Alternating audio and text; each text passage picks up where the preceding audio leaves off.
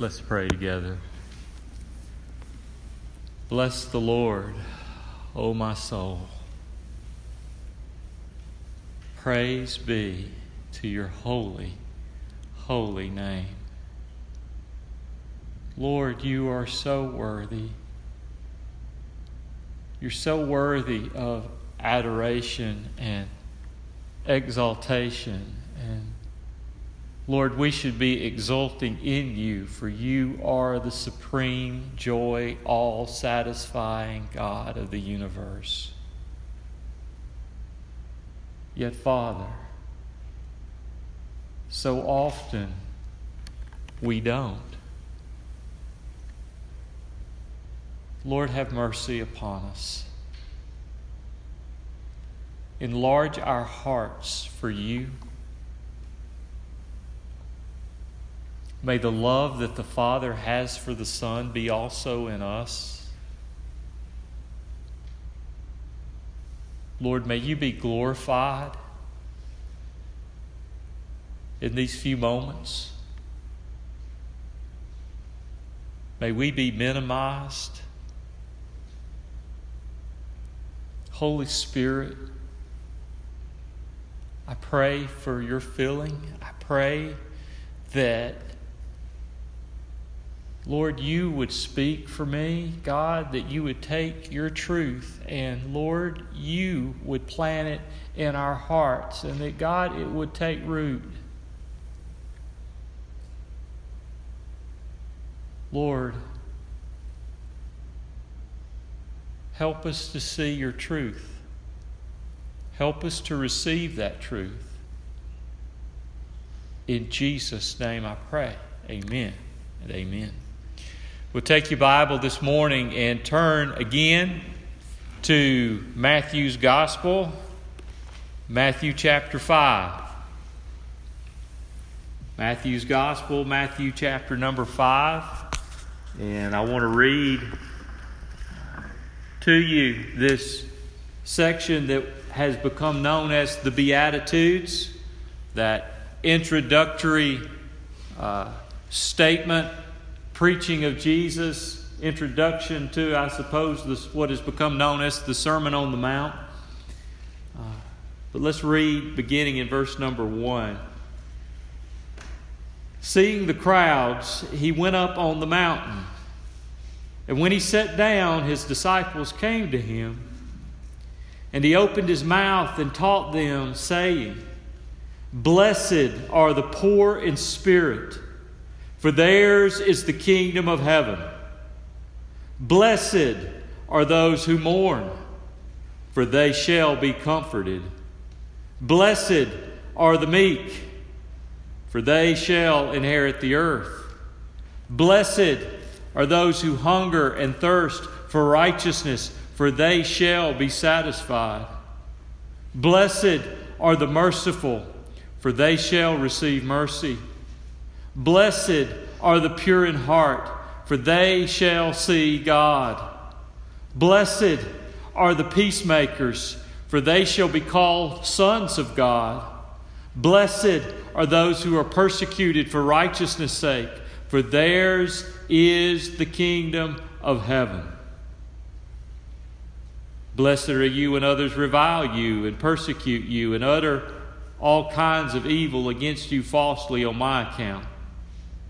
Rejoice and be glad, for your reward is great in heaven, for so they persecuted the prophets who were before you.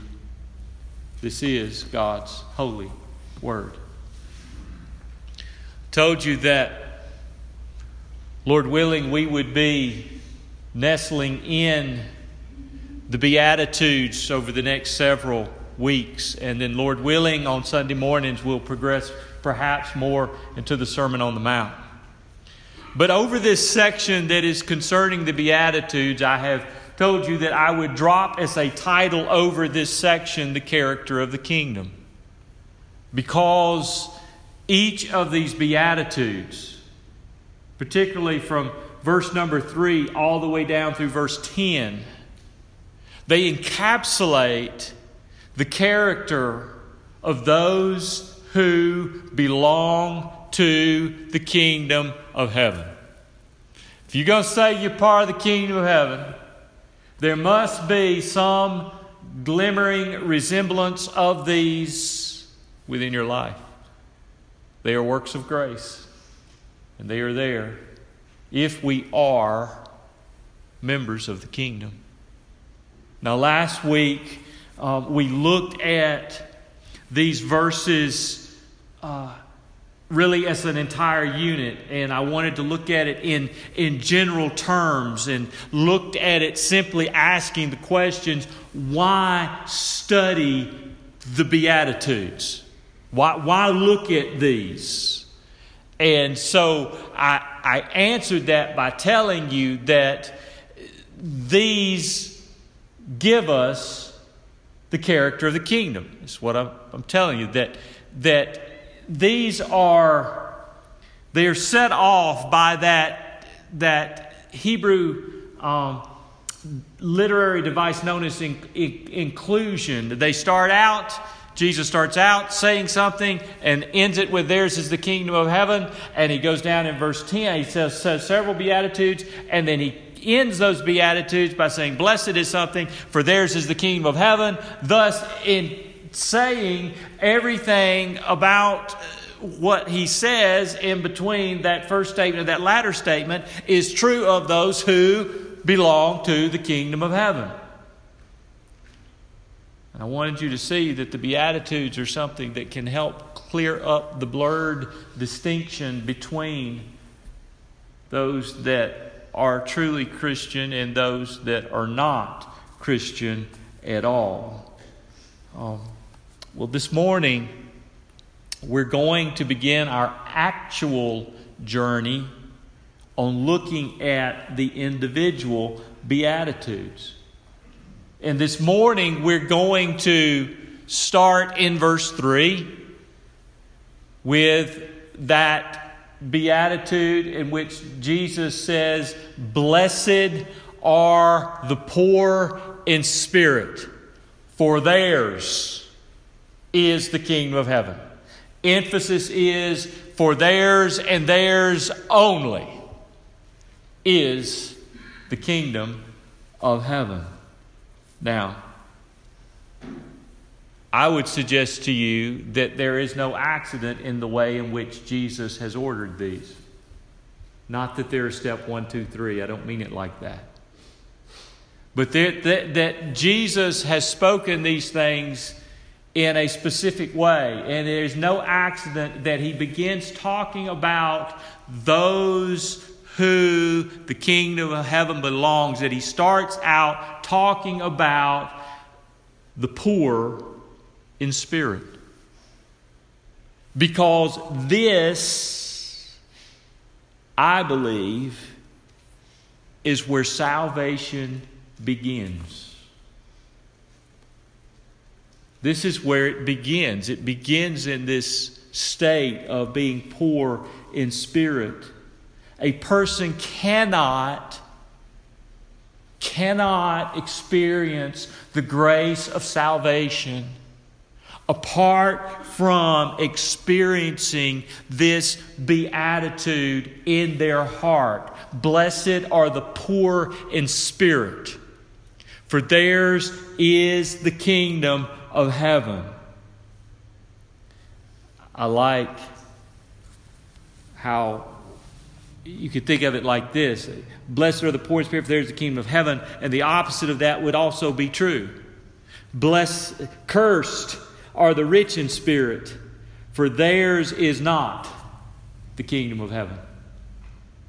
And I'm afraid that sometimes we've got a lot of people that come into churches that exemplify being rich in spirit rather than poor in spirit. And that is a serious situation. Because you cannot truly, authentically call yourself Christian apart from being poor in spirit. So, this is what I want to do this morning. I want to look at that. I want us to interrogate that statement. I want us to think about what does that mean? What does it mean being poor in spirit? What's he saying? And then in answering what that is, I want us to think of a couple of implications about that and what that means, particularly in the context of salvation. So what does this mean? I suppose this is a very big question. I would suggest to you an eternally significant question. What does it mean? And in answering what this means, let me first answer, before I get to specifically what it means, let me tell you what it does not mean. Okay? You say, why would you do that? Because there are a lot of different ideas out there about it. And so I just want to clear up the muddy water, letting you know what it does not mean. Poor in spirit. Because whatever it is, being poor in spirit, they're blessed. They're happy. Yes, that word's even deeper than happy. It means to be approved. Happy and approved are these that are poor in spirit, and they're happy and they're approved. And because they're happy and they're approved, they are, because theirs and only theirs, emphasis in the original, is the kingdom of heaven. So we need to know what this is. So let me tell you what it's not. Jesus is not saying that it is a blessing to be poor. Okay, listen to me. Materially poor. Okay? Jesus is not saying blessed are those who live in material poverty. Some interpret it that way. Primarily of Catholic and Anglican origin. They will teach you that this is referring to material poverty. That blessed are the materially poor. But guys, material poverty, I'm talking about extreme. I'm not talking about just lacking a few dollars. I'm talking about absolute poverty, having nothing. I want you to understand, that's not a blessing, that's a curse. That's a part of the fall. Okay? And I want you to understand that now. Don't misunderstand it, because God can use material poverty in someone's life to bless them spiritually. Okay? So I don't want you to misunderstand what I'm saying. Take, for example, the church in Smyrna in the book of Revelation. One of the 2 churches out of 7 churches that wasn't told to repent. Listen, they had great poverty. Okay? God used it there. But this is not talking about that. And it's a wise old man once told me in the first church I pastored, his name was Newman Jacobs. He said, and we were talking about this, having absolutely nothing versus being blessed with an abundance of things. And he said, and I quote him, "I have been on both sides, and it's a lot easier to thank God for what you have than to beg Him for what you don't." End quote of Newman Jacobs. But this is not talking about material poverty, is what I want you to understand. He's not saying, you got to be dirt poor in order to enter the kingdom of heaven. That's not what he's saying. Okay? Now, it probably is helpful, and I'll tell you that, because people that are rich sometimes don't see their need for God. They think, we got everything. We got to be okay. We're blessed. And that's dangerous. Okay? All right? That's dangerous. Very dangerous. And that whole false teaching of the prosperity gospel that out there is very damning too. And so I'm not going to go down that road this morning. So it does not mean it's a blessing to be poor. It does not mean an absence of personal value. Those that are in the kingdom have a lot of value.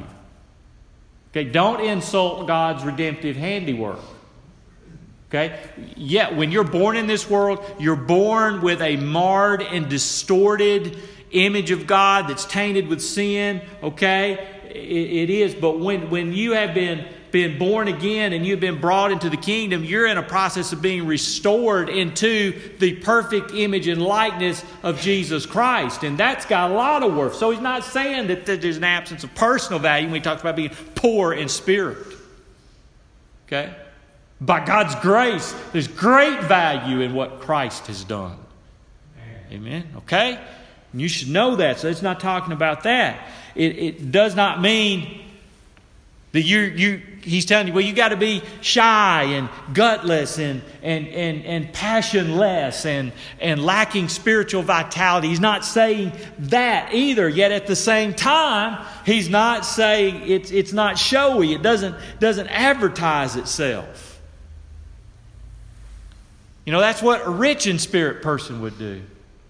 Perhaps Martin Lloyd-Jones told a story on one occasion about going to preach in a certain location, and he was met at the train station by a deacon from that church, and he got off the train and he was carrying his luggage, and this deacon ran up to him, about knocked him down trying to grab his luggage, and that deacon kept on going, "Oh, I'm just a nobody, Dr. Jones, I'm a nobody. I'm just a great luggage getter, but I'm a nobody. I'm a deacon, but I'm a nobody. And it seemed as if he was taking great pride in his supposed humility. He was rich in himself. Now, I'm not saying that the deacon was lost. I'm just saying that was not exemplifying being poor in spirit. I knew perhaps you've known people like that. I when I was serving as a student pastor at Crestline Baptist Church, I knew a guy, and I'm not saying this guy wasn't saved. I'm just saying in this area in his life, this one particular area in his life, he was not demonstrating being poor in spirit. But he was a greeter, and he would pass out bulletins as people come in. And he had a lot of, I remember him having a lot of surgeries and stuff on his hand. He had a lot of issues going on. He had suffered. He dealt with some physical suffering in his life. But if somebody had missed a Sunday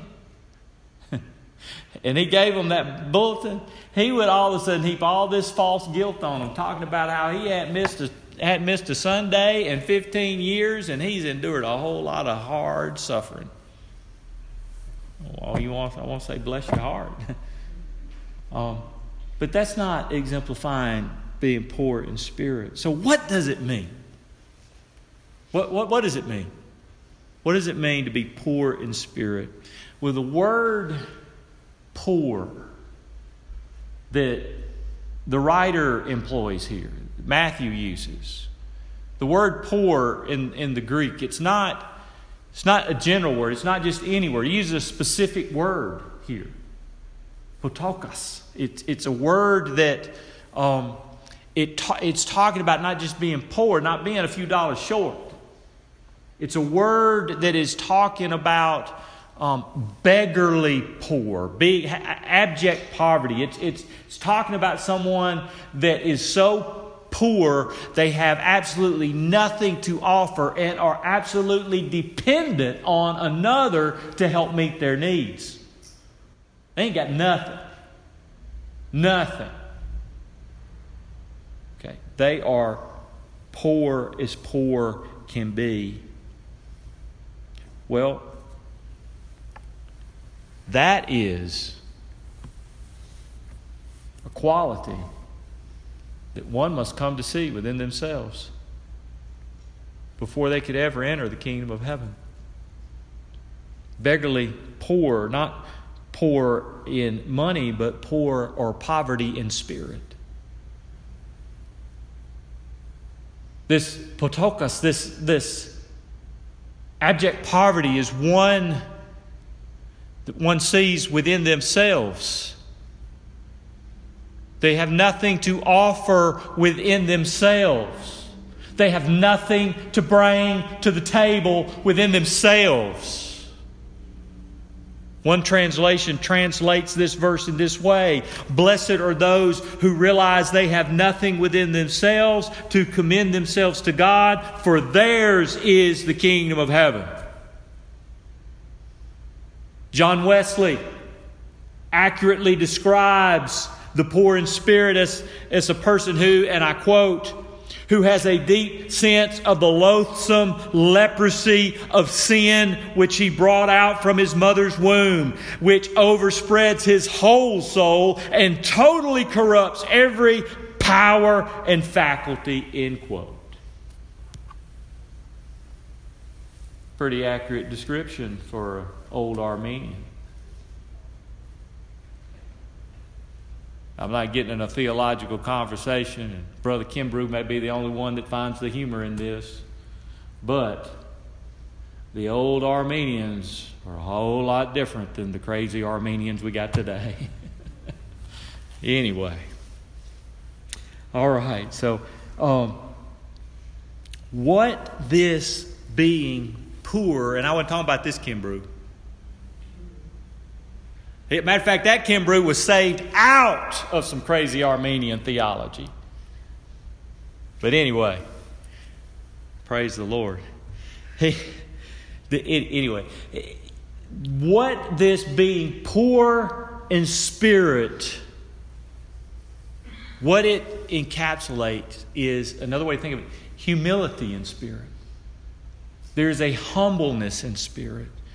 And when you come to see your need of a God who is holy, holy, holy, holy, holy, and you're not, that's why you need Him. Your experience should be one of that, like the prophet Isaiah in Isaiah 6. You remember that? When he saw the Lord high and lifted up, you know the vision of the Almighty that he had. What was Isaiah's response? Woe is me, for I am undone. For he was a man among a people with sinful lips. He was terrified. He had nothing to offer the living God. So that's what this means. But now let's think of a couple of implications of this. This need of a humility of spirit. And the first thing, I'm going to give you two implications. The first is this, and I'm really giving you this one in light of stuff I told you last week. Being poor in spirit contradicts the mindset of the world. Being poor in spirit contradicts the mindset of the world. Now, last week, I told you that the Beatitudes would clear up the blurred distinction between the real Christian and the fake. I told you that one of the things that has blurred that distinction in the visible church is the presence of shallow religion that results in shallow evangelism that has subsequently resulted in an intrusion of worldliness in the church. So that it's hard to really distinguish. Things get blurred. They get hazy. But I said that the Beatitudes would clear that up. And sort of brings into focus the character of the kingdom, of those that belong to the kingdom. And so here, this first beatitude, being poor in spirit, this is the very antithesis. This is the very opposite of the worldly mindset, worldly philosophy.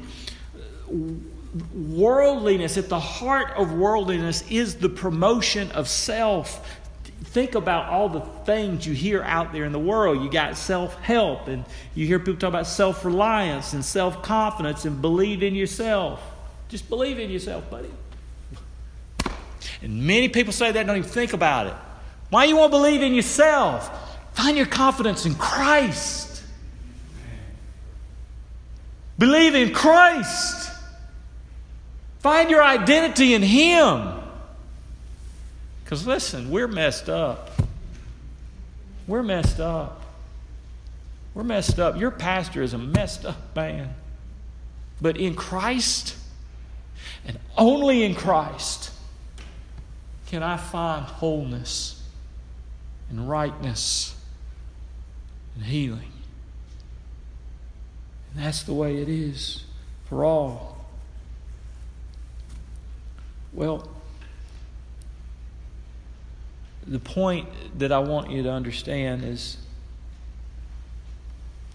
the poor in spirit are always acknowledging their lack of resources in self, while the world, all it's trying to do is build up self.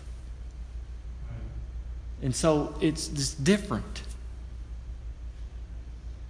Poor in spirit is so important. It is the beginning quality of what those that belong to the kingdom of God, what they look like. What they look like. Wow. So, the second implication of this that I would give you is being poor in spirit, and this is like a no-brainer implication. Being poor in spirit is the beginning of true salvation. Being poor in spirit is the beginning of true salvation. Blessed are the poor in spirit, for theirs and theirs alone is the kingdom of heaven. Wow. Well, who are those who belong to the kingdom of heaven? Let me take you to another passage. You look it up when you get home. I'm not going to wait on you to go there, but it's in Colossians chapter 1. Verse 13 of Colossians 1 says this: He has delivered us from the domain of darkness and transferred us to the kingdom of His beloved Son. We were in darkness. He has brought us to the kingdom of His beloved Son. Well, who is the us whom He has delivered? In the context of Colossians 1, if you look at that passage and you digress back up to verse 1, you see that he describes the us as the saints. Well, wait a minute. Who are the saints there? Well, if you progress down to verse 4 of Colossians 1, it says of the saints that they have faith in Jesus Christ. Now, my point is to clarify that those in whom the kingdom belongs are those who realize they have nothing within themselves, so they are driven to a dependency on Jesus Christ. That's what poor in spirit people do.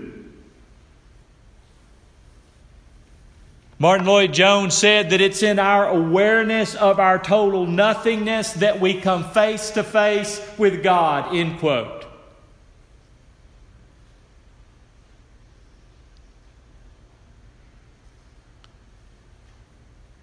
Sometimes I see people, and please hear me, I don't want to come across as being judgmental. Lord have mercy. But sometimes I see people that it's like they're just skip to my Lewin down an aisle to repeat some prayer, and there's no sense of nothingness within them.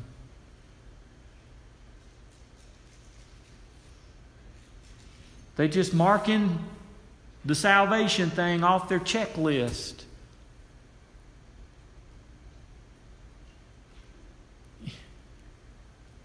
You got to come to the end of yourself. You've got to come to a place with the pain of you're messed up. You got nothing to offer. You got to come to the place where you realize that even your good stuff, lost person that you have to offer, it's like a filthy rag. Now, when you get saved, those good works or grace produce God-glorifying works, and to call them filthy rags would be wrong. But before, if you're looking to them as if it's something that makes you okay before God, no, there's no way. No way. No way. None whatsoever. The place where self ends in the sense of what it has to offer God is the place where faith begins. Now, you still got a lifelong process of putting to death self, and you're going to struggle with self all the way until you die. But I'm talking about self in the context of coming to God for salvation. It's got to end. It cannot.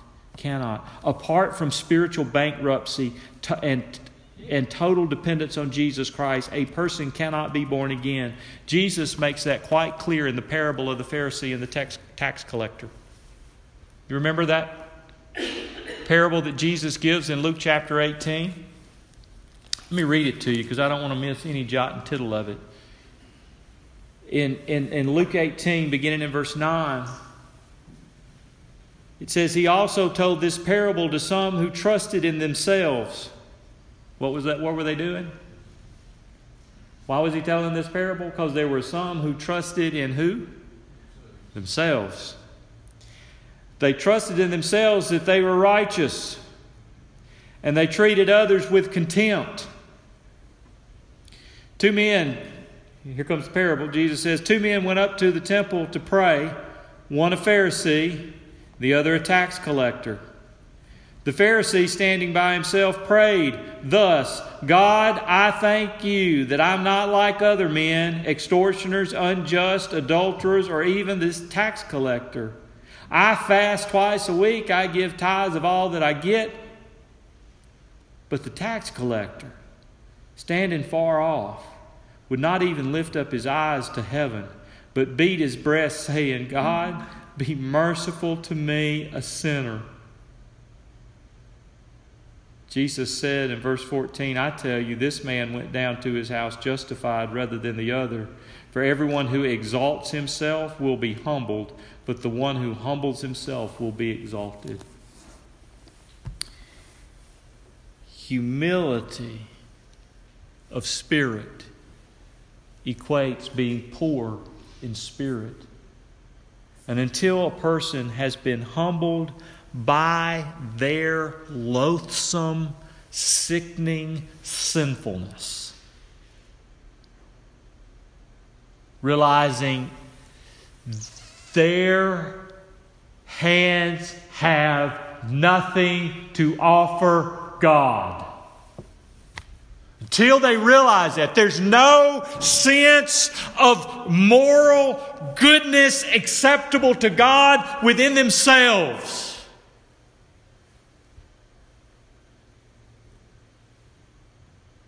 then they cannot rightly see their great need of such a great Savior to save them from their great sinfulness.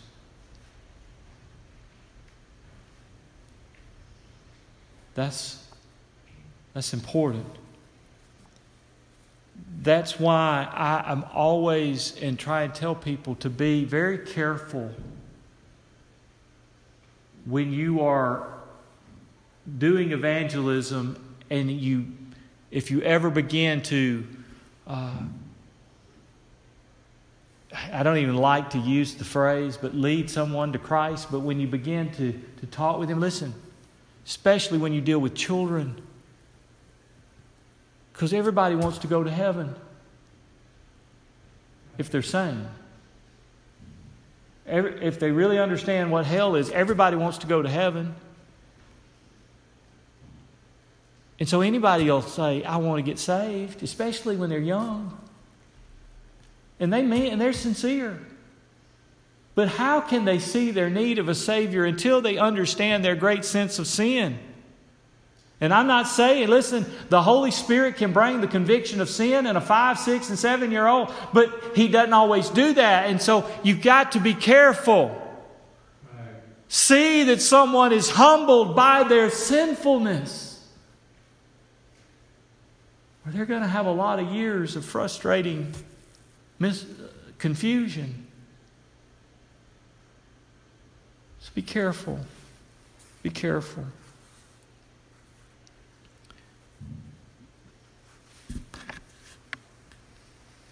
I would close by saying this. The poor in spirit are rich in Jesus Christ. The poor in spirit are rich in Jesus Christ and heirs to the kingdom right now. Right now. And so I would ask you, have you experienced this poverty of spirit? Have you? If not, yours is not the kingdom of heaven. Now you might tremble and say, what can I do? What can I do?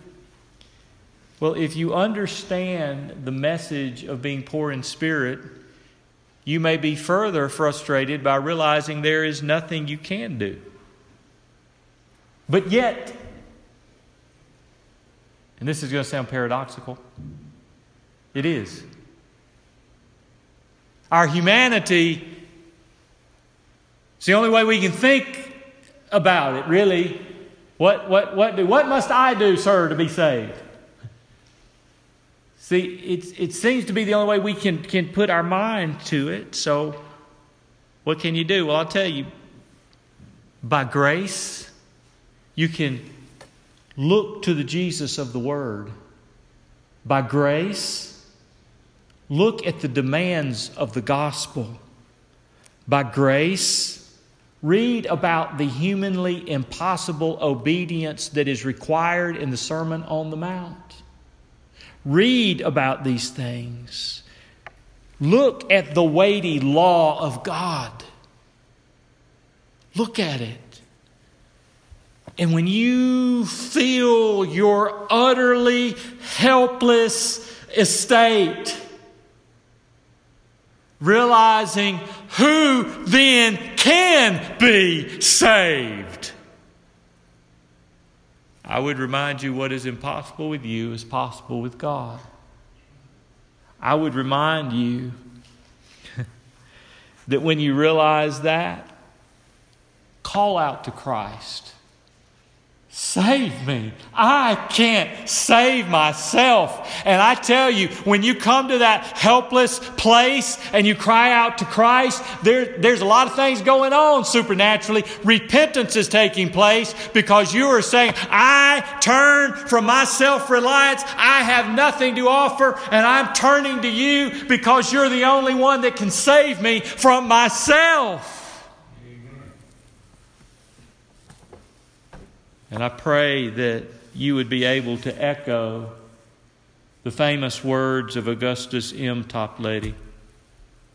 You probably know these words, and I quote, "Nothing in my hand I bring, simply to thy cross I cling. Naked come to thee for dress, helpless I look to thee for grace. Foul I to thy fountain fly, wash me, Savior, or I die." End quote. Grace to you. I'm going to ask every head to be bowed and every eye to be closed.